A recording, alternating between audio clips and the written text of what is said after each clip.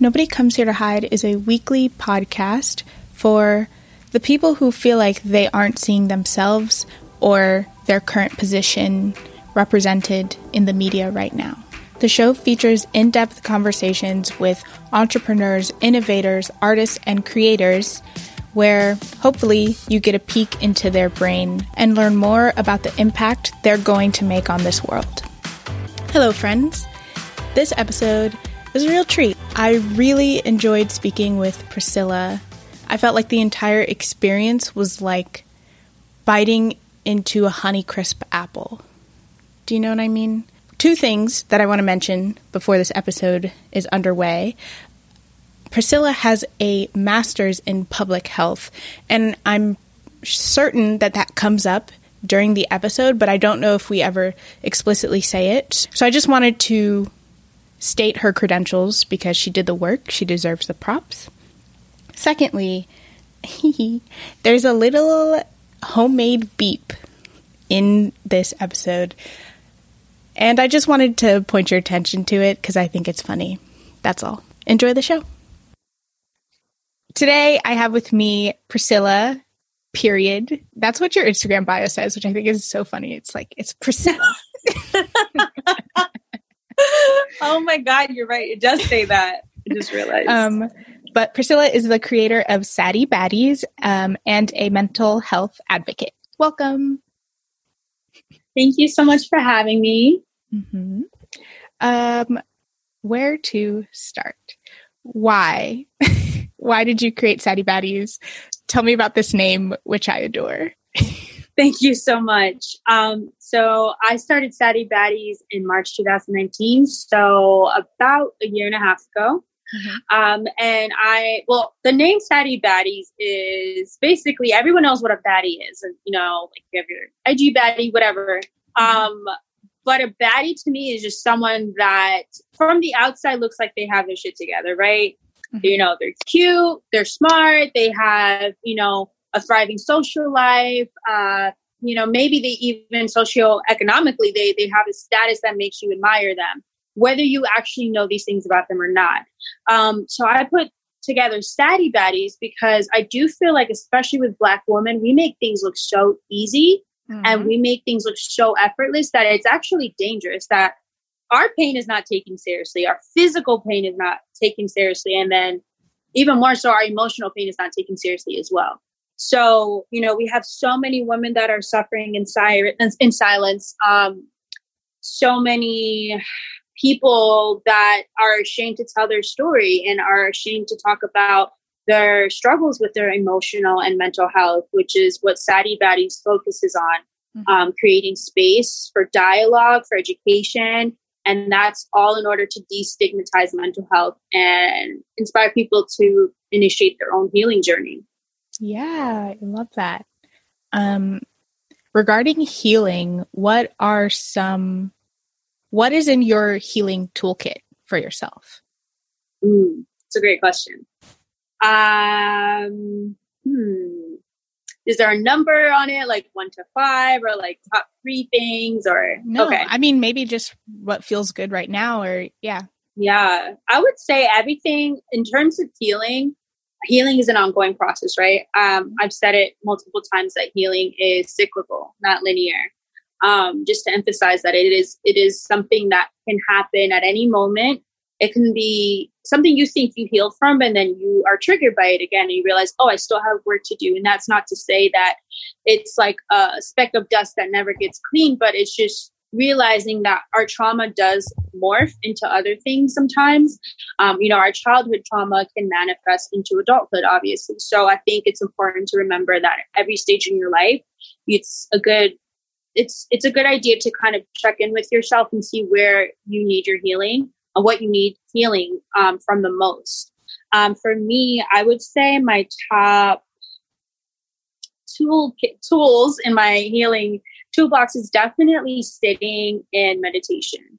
Mm-hmm. I realized that during this whole time of like quarantine, COVID panic, stay at home, working from home, my self-care routine has been really thrown off. And I didn't realize how much it was affecting me emotionally and mentally. I was becoming very anxious because, you know, on top of everything that's going on in the world, I had also a lot of changes this year. I just moved recently. You know, I'm working from home in a job that is, I work in healthcare, and it's very unusual. Most healthcare professionals don't work from home. We work, you know, in a clinical setting. So, you know, adjusting to that and just, it was overwhelming. And I realized like I was forgetting how to take care of myself because I was depending on old ways of how I was taking care of myself before. So I wasn't adapting to the fact that like, we're in a whole pandemic. Like this is, you know, it's going to look different taking care of yourself now than it did last year, you know, and then grieving that as well. So I think giving myself time to grieve my old life, my old normal, the freedom that we all used to have.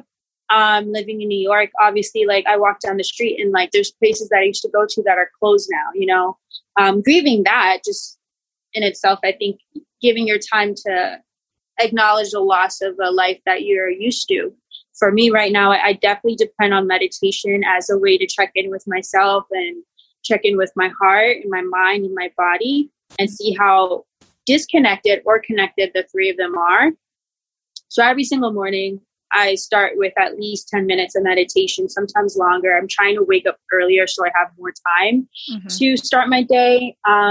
So that's definitely super important for me. And then I would definitely say cooking has become more of like a nurturing practice for me rather than just like, let me scarf down a meal.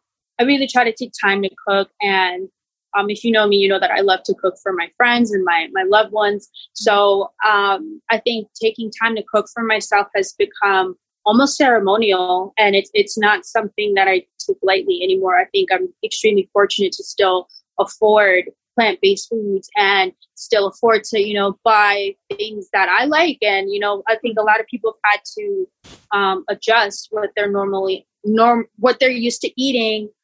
Whether that's because they've relocated to somewhere that doesn't have those items available or because they're unemployed and can't afford to, you know, buy everything from Trader Joe's or whatever, you know? Right. And then I would say, lastly, for me is taking care of my body. Definitely have realized like I have struggled with like finding a fitness routine, and like the gyms are closed now. And that was my main form of movement every day, was going to the gym. And, you know, I really, to be completely vulnerable and honest, I was beating myself up for not having that same routine. And I'm like, how can I have that same routine when the gym is literally closed?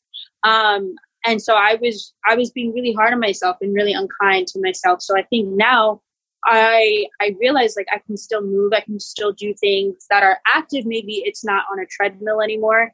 Maybe it's just me walking outside and taking a walk every single day is my form of movement now, or doing yoga in my room is my form of movement now, you know? So just being open to the adjustments that come with like this weird time that we're in right now, I would say. Definitely. I think a large struggle that I would maybe like to pick apart is this concept of being flexible, of adapting, without losing or without invalidating your feelings on loss. So for instance, definitely I had a big shift for quarantine. But more recently I broke my toes. Oh no. Yeah. And I'm a dancer, I'm a gymnast, like so much of my day, it was built around like physical habits, like morning, middle of the day and night. I had like very specific physical habits that are, not impossible now, but less possible maybe. And I think it's been like 2 weeks, and the week that it happened, that I broke my toes, I just was like, I'm not doing anything. And then I felt very depressed because I rely so much on my physical practices to be uplifted. And then this week / like half of last week, I was sort of like, I don't know how to feel like I feel sorry for myself because I can't do the things that feel good, but I don't know how to, like, it's just my toes, you know? Like, but still, that's a huge inconvenience, and that's a loss of freedom, of like just the freedom to move as much as you did before, the way you did before. That's valid too, you know? Yeah. And I think it's just, especially as Black women, I think there's so much, I'm maybe not the innate, but the conditioned rhetoric that we have is to experience an issue and say, someone else has it worse. So I need to calm down. I need to, it's like a reflex, myself by the bootstraps, or Right. It's like, ooh, no. Yeah. Yeah. That's so true. I think holding space, that's what holding space for yourself is literally just like acknowledging your feelings and not feeling like you need a placeholder, not feeling like, oh, though there's a condition tied to like just feeling that and having that be okay. I'm really sorry to hear about that. Honestly, that's really hard. What questions do you get a lot for Sadie Baddies? And then what questions do you think, I'll maybe repeat it after you answer the first one, but what questions are you not getting that you think more people should be asking? So you mean in terms of the content or in terms of just like the... Okay. Oh, I guess I'm not sure if people maybe DM you and sort of say, could you touch on this topic? Or I do get DMs, and I'm always like very open about like, please DM me if you have like topic suggestions. My DMs are open. I check them every day.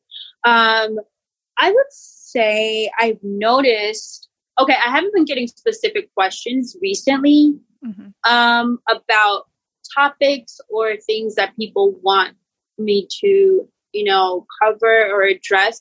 But I will say that I've noticed, just, I guess, because you can look at your insights and your analytics on Instagram, I've noticed that my topics that are associated with like race and social justice have been getting a lot more like engagement, I would say, and a lot more commentary. So that lets me know, because obviously the social climate that we're still very much in, I think people are really yearning for dialogue. They're yearning for a place to say, this is what I've been experiencing for years. And now that someone's finally talking about it, like, I have something to say.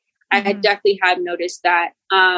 So I've been trying to not necessarily just only cater to those topics, because I think that there's a lot of things that we, are talking about. And I will say I have expanded the role of Sadie Baddies is not just mental health.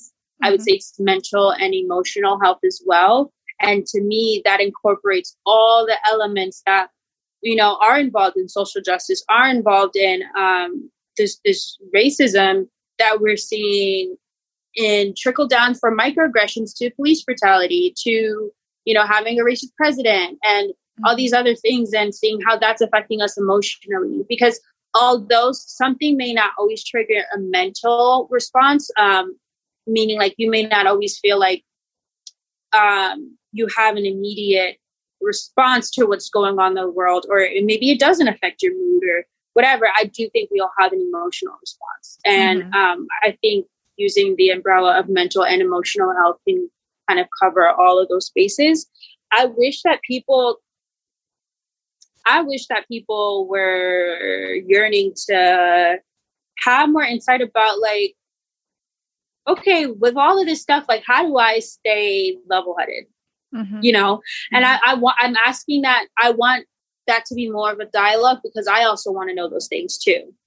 I think those are the types of things that when I'm doing my own research for I would say I'm like kind of just a student of life. Like, I'm always learning something. I actually have like notebooks of like different topics that I'm studying and researching. Yeah. And I don't know if it's just me being like deeply rooted in academia and just having like such a commitment to expanding my knowledge of things, but I really do dig deeply into topics. And I wish that people were exploring more ways that they could take, okay, so this is our world now. This is what it looks like.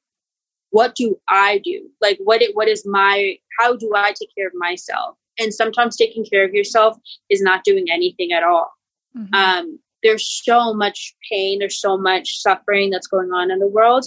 And I know that social media is really powerful, but I think we also have to learn how to set boundaries with ourselves and with other people, because we do deserve joy. We do deserve moments of peace and quietness and solitude. And you don't always have to be in the mix. You don't always have to be like the spokesperson for this topic if you don't want to, you know? Right. I think that's self-care. Mm-hmm. That leads me to a question of, with Sadie Baddies, you have elected to take on a role of, if not fully like educator, certainly facilitator. And what is that doing for you energetically? Because I have a sense that while you're also giving a lot, it probably you're receiving some as well. Yeah. I would say definitely, I would see myself as the educator for Sadie Baddies, but like you said, I would say I honestly feel more comfortable with like the role of a facilitator, because I want people to like, the reason I leave the links and the sources and, you know, I got this from this website or from this scientific journal or this article or this book is because I want people to do their own research. I'm not for me right now, at least, I'm not in the role of taking on like this, like all of this like discourse is like a lot. It takes years to really understand like this. I hope people know that the topics I share are literally, if you look at like a research paper, I guess you can call it the abstract of the research paper. It's literally the summary of something that's much, much deeper. So I really want people to take the, you know, initiative to do their own research and fact check me also, you know. I welcome that. I welcome, with respect to obviously this being a safe space for Black women, because I have had a couple comments here and there, you know, trying to start some stuff up. And I'm like, hey, I'm sorry, but this is a safe space. I'm not here to defend my existence, or, you know, just certain things I don't compromise on that. I don't feel the need to defend my existence as a Black woman on a platform that I created. So if I feel like that's being violated, I don't accept that behavior. But I would say for me, it definitely does feed me, because, you know, if I see a comment that's like actually makes me think, oh, well, maybe I could go deeper on this. I do want to go back and do my own research or dig deeper. And I think the Sadie Baddies community completely it's definitely a two-way street. You know, I feel like I do supply a great wealth of information and a lot of knowledge, whether it's from my own lived experience or whether it's from topics that I've just researched myself or things that I've learned in grad school. A lot of what I've shared, I've actually learned in grad school, especially when it comes to public health, since that's my background. But I would say, yeah, I've learned so much from the Sadie Baddies community. And I feel really blessed to have a community that's so just really balances the equilibrium of like where we are in the world right now. I feel like Sadie Baddies is like that place where I'm like, okay, I know I'm not going to see no crazy nonsense here. I'm going to be like, you know, uplifted and vice versa. So.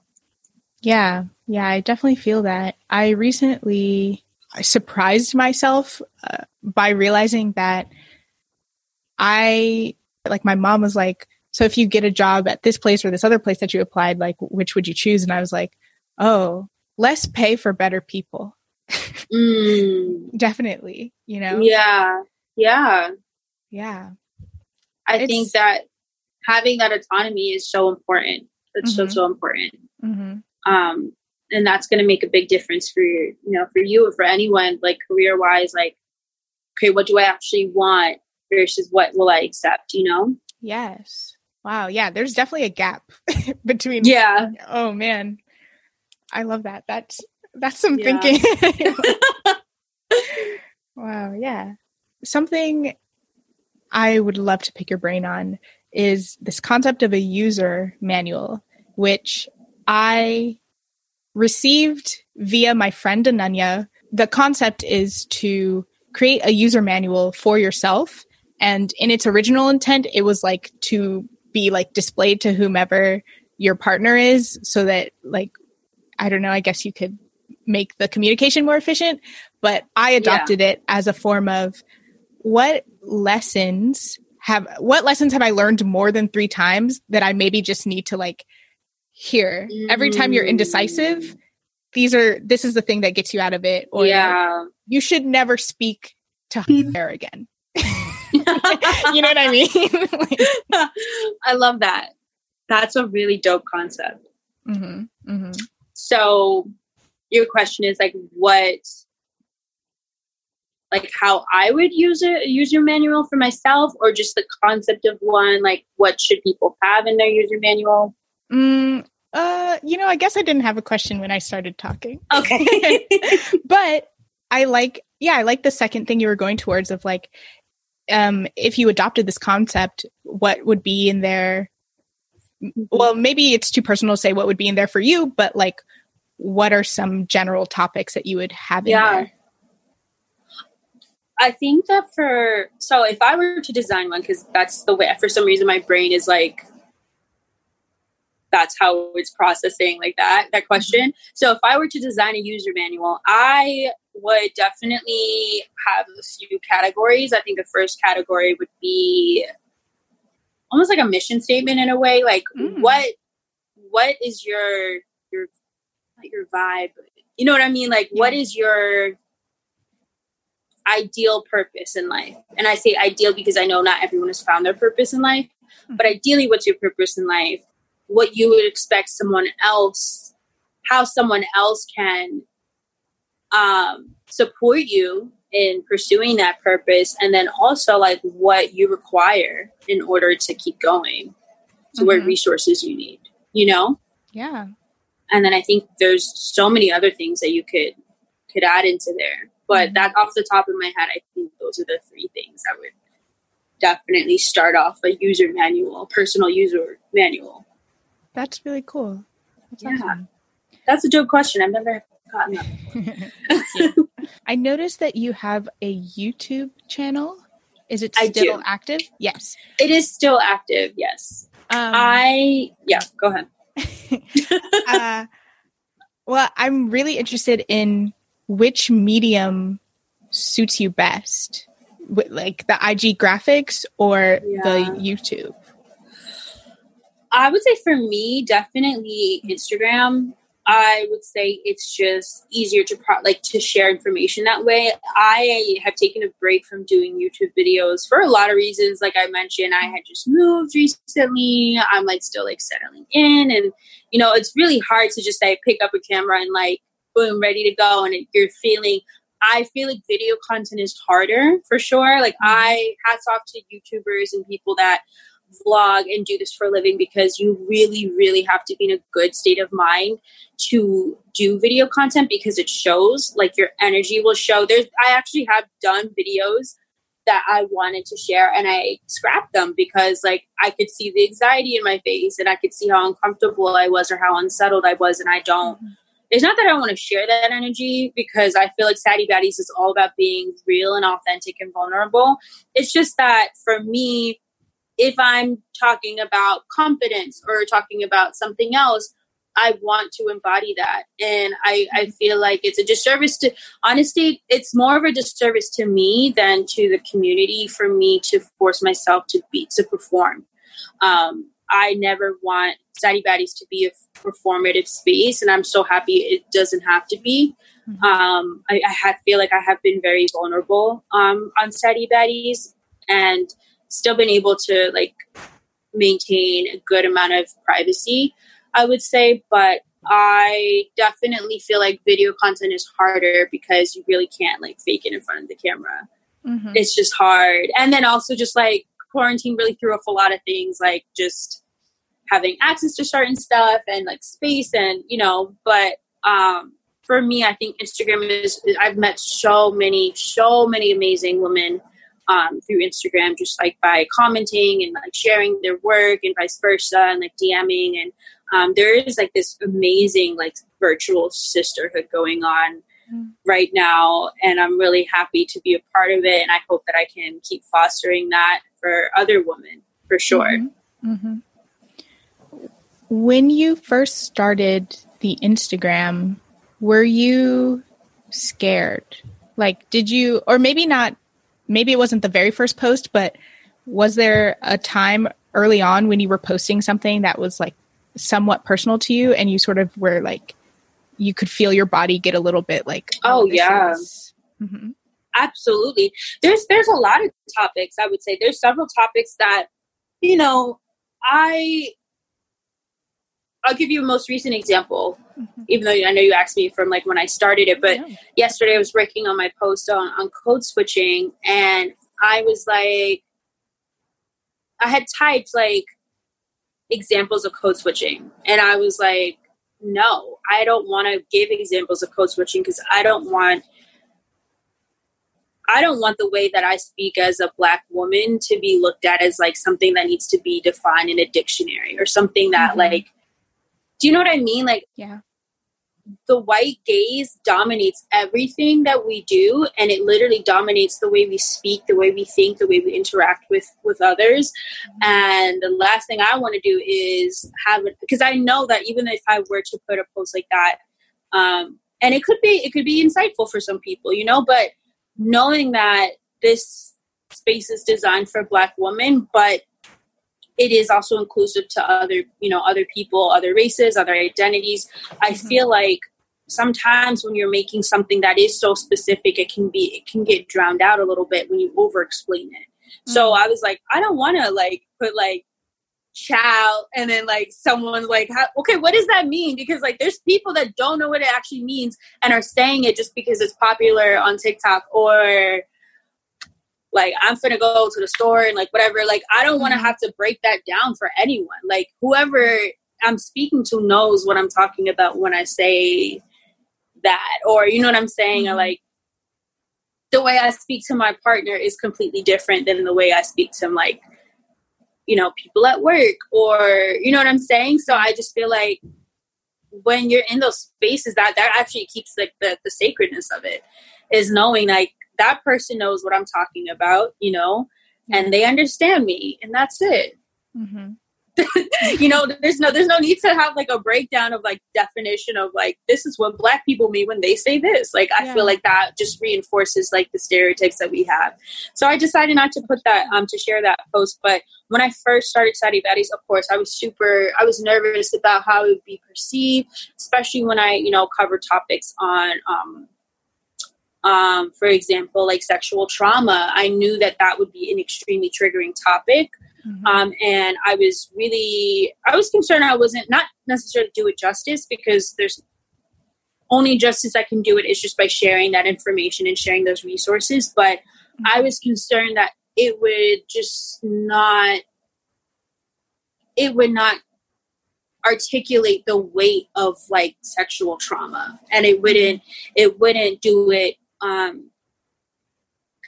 The words that I shared wouldn't do it enough of how truly awful that is, you know, to experience sexual trauma. So, you know, I was concerned about that.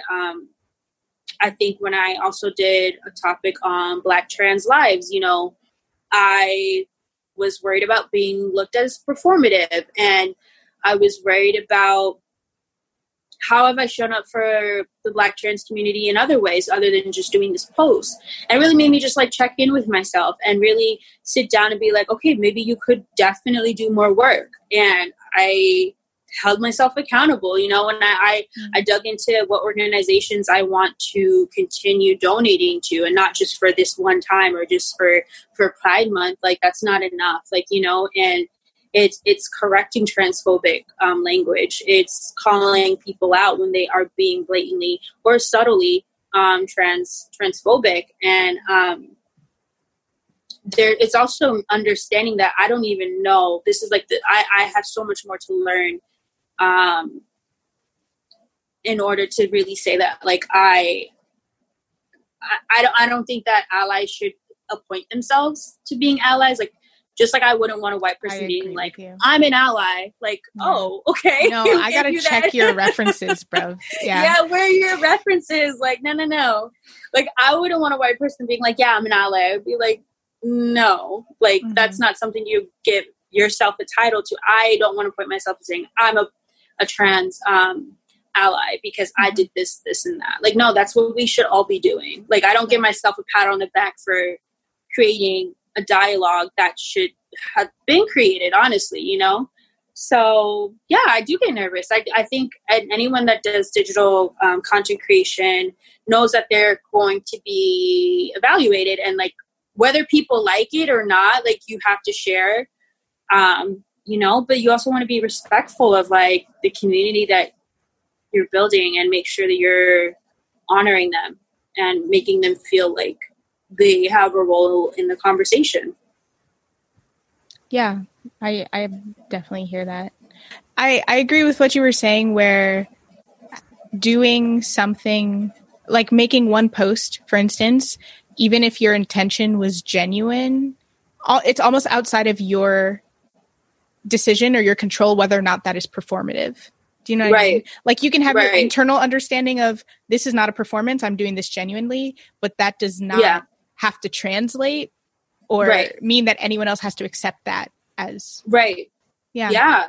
And that's the scary part, is knowing that like what your best may still look like minimal effort to someone else, especially someone else who's been oppressed and is constantly being oppressed and whose life is not valued. So yeah, like that, it's like sometimes you got to take that out. Like, you know, I'm going to try my best, but this may not be enough. And is it okay? You know? Yeah. What do? You just keep, I think that's why I really try to, like I said, I have a commitment to being a student of life and constantly learning and not failing. I feel like the word woke is really dangerous sometimes, often, because woke gives this illusion that you've learned, you've like passed this like level of understanding, and like it's like binary. It's like an on and off. And that is not what it is. Right. Yeah, it's not. And I think sometimes a lot of like woke dialogue is very problematic. So I don't like that word. I think it's kind of like washed anyway, but I try my best to not assume that I know everything, because we really don't. There's so much more that we can learn about each other. Yeah. Certainly. Another thing that you touched on a little bit earlier was this not having to define something and like knowing that people will still get it. And I do think that there's something, I mean, there's always something there, but there's something to giving people like a silhouette and allowing them to fill it in. I think that can be very powerful, like mode of connection. And then on a related but different track, if you were only using, for instance, like Child or Finna, like as your examples, you're also sort of, that is excluding a certain type of Black person who maybe like grew up in the suburbs. Like me. Like around, you know? Do you know who Dulce Sloan is? No. She is one of my favorite comedians, but one of her like jokes, or one of her contextualizing jokes, is that she's like, she moved to LA and she like didn't know where the Black people were. And then they were like, well, go to Compton. And she was like, no, you don't understand. I'm a third generation suburbs Black. Like those aren't my people either. They just are Black. And I was like, yes, this is, I'm crying. Oh my God. Yeah. That's so funny. I need to look that up. I think the point I was sort of getting at is that there's, in trying to defend Blackness often to non-Black people, we do have to, for the purpose of simplicity, or even when you give an example, then people will just take that example as the whole. Yeah. Right. It's like, there's so much depth. There's so much, or maybe breadth, both. I don't, Right. Yeah. That's so true. I think you're so right about that, because just like you said, like I grew up in the suburbs. I moved to New York almost a decade ago, and I've been here ever since. And it's so funny because it's like, there's things that I just learned to like adopt and like I grew to understand, not because that was my lived experience, because growing up in the suburbs and growing up in the inner city are two completely different experiences.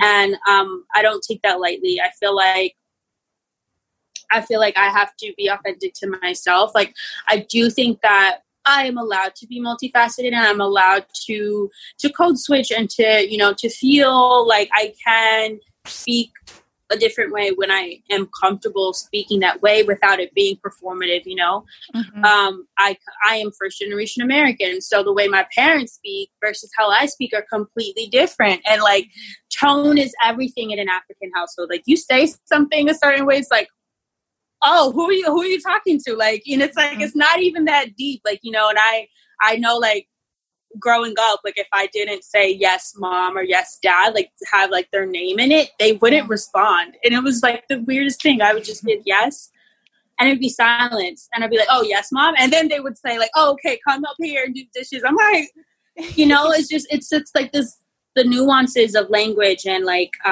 tone and how we, body language are so interesting. And I think, like you said, like, I think examples are really helpful for people that are trying to learn. However, that's up to you to do like that research on your own. And I don't also feel like everything needs to be like research. Like, if you're a white person that sees my post on code switching and you're like, oh, well, maybe I can ask my black friend what this means when she says this. Like, no, maybe that's not for you to understand, and having Google. certain.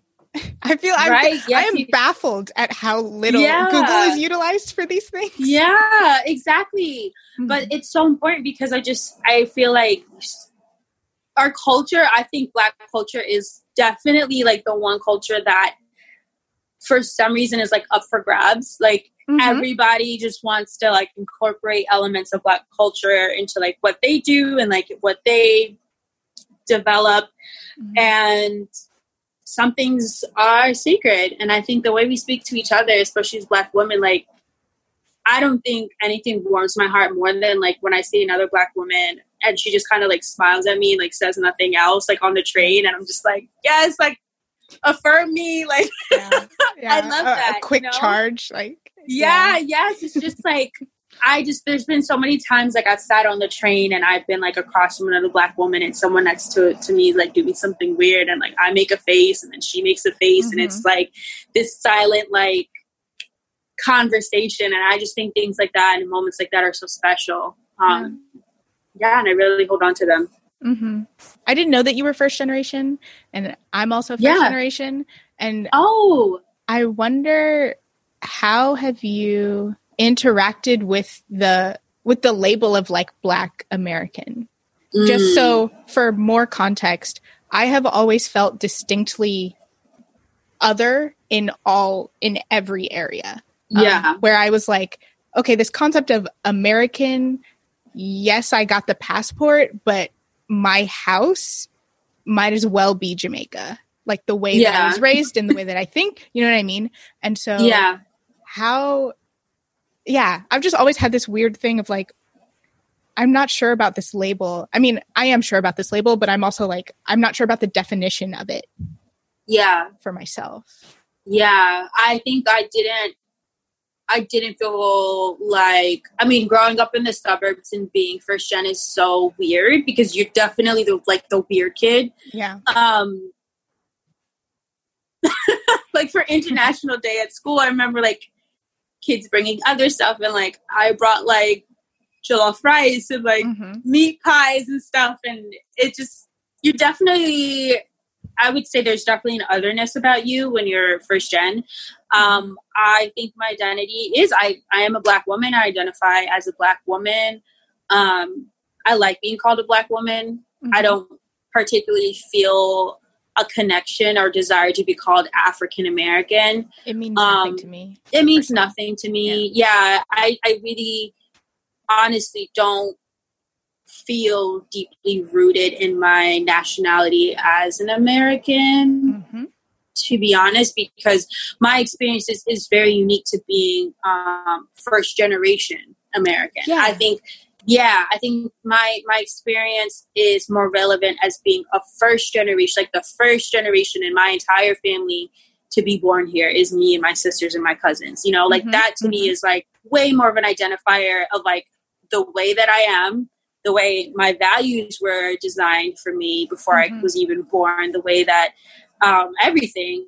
And American is like less of a like modifier than I would say being first generation American to African immigrants. Yeah. I very much feel that, where if I look at the things that people can use to identify me, like me being a woman, I've never felt like affects my personal personality in terms of how I created my understanding of myself.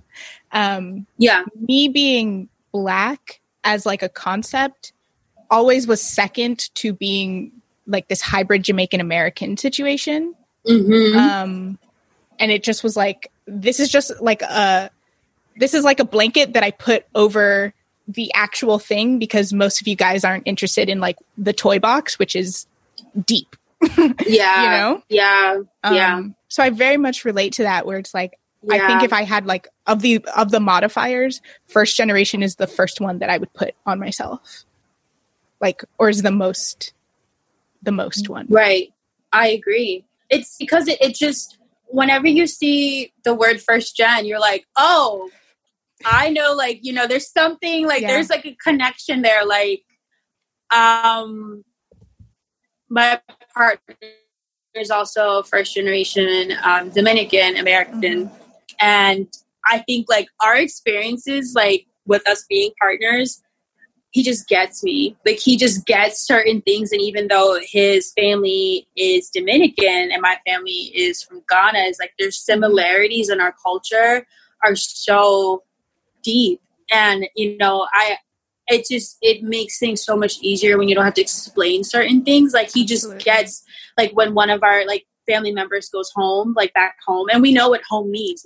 That means like to your home country. Like we know that there's going to be a lot of suitcases in the living room, and like people are going to be like buying big bottles of aspirin. Like he gets that. And I just like the fact that I didn't have to explain that. And he's just like, I get it. I'm like, you know, it just makes things, it makes life easier. Because like being first gen is such an identifier. It's such it has such a unique experience, I think, being in this country. Yeah. And I think the part of it where the reason that it can transcend whatever the home nationality is because of the hybridization. You know what I mean? Like, and I think not even necessarily that it happens in the same ways, which often it does, but just the fact that there is we're like distinctly straddling things, you know? Yeah, absolutely. It's like that double consciousness that, you know, we all have as Black people, but especially as like first gen or, you know, immigrants or, you know, children of immigrants.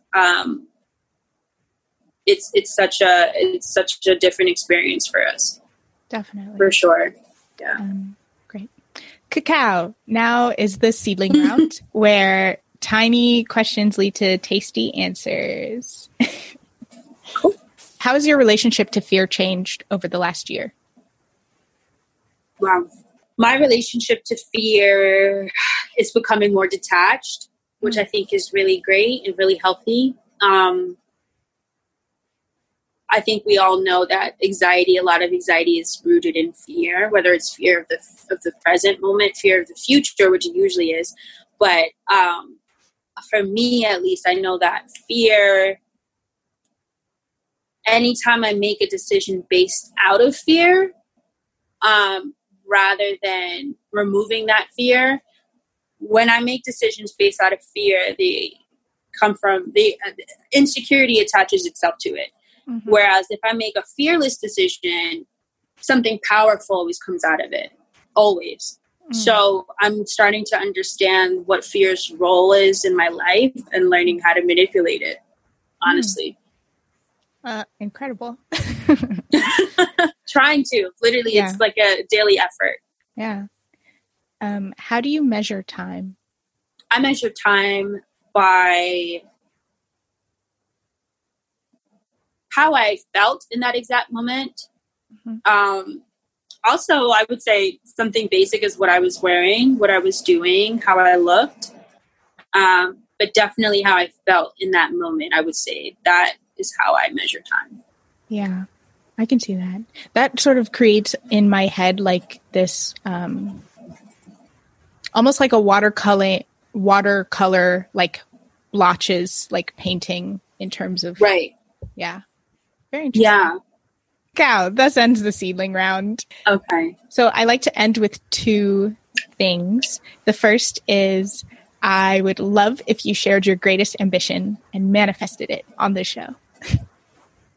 My greatest ambition? Mm-hmm. Wow. My greatest ambition is to create an actual safe space for Sadie Baddies in the community we have. Whether that's through workshops, whether that's through events, but I think a physical space is so needed. And I'm manifesting that to happen sooner than later. Love to hear it. Yeah. And the last thing is, what question do you want to leave my audience with? What's the question of the week? Can you tell the difference between your intuition and your trauma? And if you can't, why? And if you can't, how can you distinguish the two? Holy shit. I wasn't ready. Oh my God. Yeah. Wow. Yeah. Yeah. I need to sit on that. Oh my gosh. Yeah. Shout out to therapy for giving me like this additional layer of like introspection that wasn't there before. So yeah, that's a question I would definitely want anyone listening to ponder on. Wow, so incredible. Thank you for that. Oh my gosh. And thank you also for being on the show. Where can people find you? You can find Sadie Baddies on Instagram. It's at Sadie, SADDIE _Baddies, BADDIES. You can also find us on YouTube by the same name, Sadie Baddies. We also have our website, which has a blog. We are always welcoming guest contributors for the blog. So if you want to write about mental health, emotional health, your lived experiences as a Black, Indigenous person of color, you are welcome to write. And yeah, it's on Twitter. Awesome. Twitter's where you get like the more of the live stream of like. Well, I'm the one that runs the Twitter, so I would say a lot of it is my thoughts, but I do try to foster a conversation on Twitter that I think feels very, very distinct and a little bit different than the Instagram conversations. It's just more like real talk, like. Yeah. You know, just conversations you'd have with friends, I would say. That's awesome. Very cool.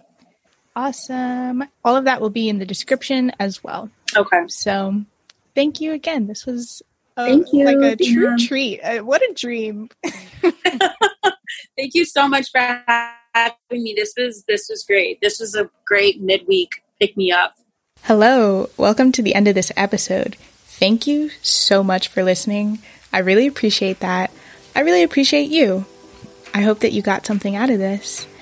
And if you learned something, if you laughed, if you even just like my energy, please rate, review, subscribe, and share this with your friends. That will really help for this podcast and this community to grow. That helps me get more guests, and it means I can give you more of this delicious content. Much love, Athena Sayaka.